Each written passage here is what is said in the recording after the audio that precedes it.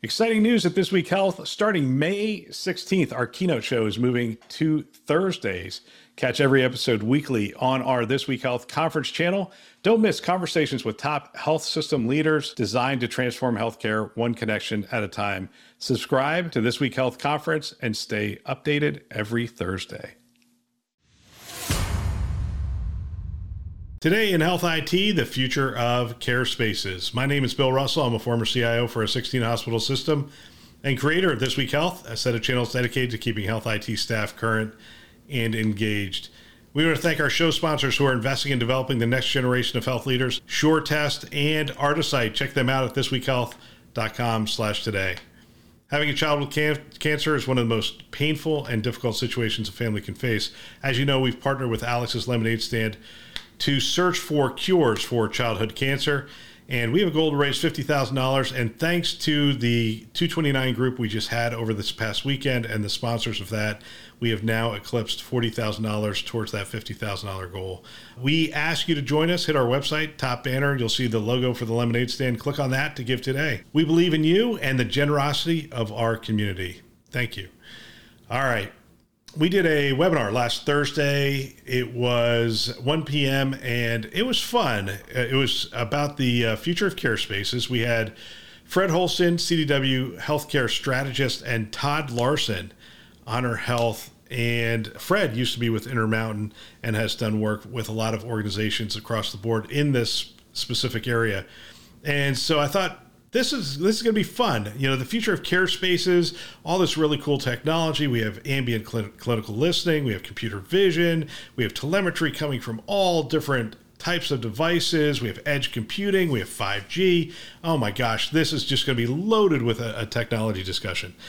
And it was interesting to me because we didn't talk about technology. And we did a little, but for the most part, what we talked about is getting this right at your health system. And Todd Larson really set the groundwork for this. And what he gave us was sort of a blueprint of saying, look, we started with the premise of we're not going to spend any more money. And you might think, oh, gosh, here we go again. Another project in healthcare where there's no budget. No, they had budget. But what they decided to do was pull the right people together and define what they wanted to do in terms of how they delivered care across all these different venues. Right? What was required? What was needed in order to do that? What did they want the communication lines to look like? What did they want the workflow to look like? How did they want the resources to be utilized across those different modalities? And what they ended up doing is mapping that all out first. And then before they purchased anything, they evaluated the technology they already had for delivering on that future state. And, you know, it's so simple when you hear it, that it's almost alarming that you don't think of it ahead of time. And I understand why we don't, because there's an awful lot of, let's just call it inertia or momentum that's already going on at all these different health systems. And it requires leadership. It requires courage to stand in the way of 55 departments heading off and really trying to innovate in their own specific area. The problem with that is the lens. If the lens is that department or that specific area, at some point you're going to have to come back and raise it up and look across all the different care venues. And then, is that the right technology? Is that the right workflow becomes the question. And it may be, but more times than not, it's not. More times than not, what you have is all these projects heading off in different directions that are going to take you into a dark alley. And what it requires is leaders to stand up, pull it back, get the right people in the room and say, let's talk about what this should look like. Let's create the future state. Then let's evaluate that future state against what our current state is, see what the gaps are. But even before we do that, let's take a look at our ability to deliver on that future state. What do we have? What do we have today and what's missing? And it was interesting, as Todd was talking through that, he talked about all the really cool things they were able to do because they just stopped.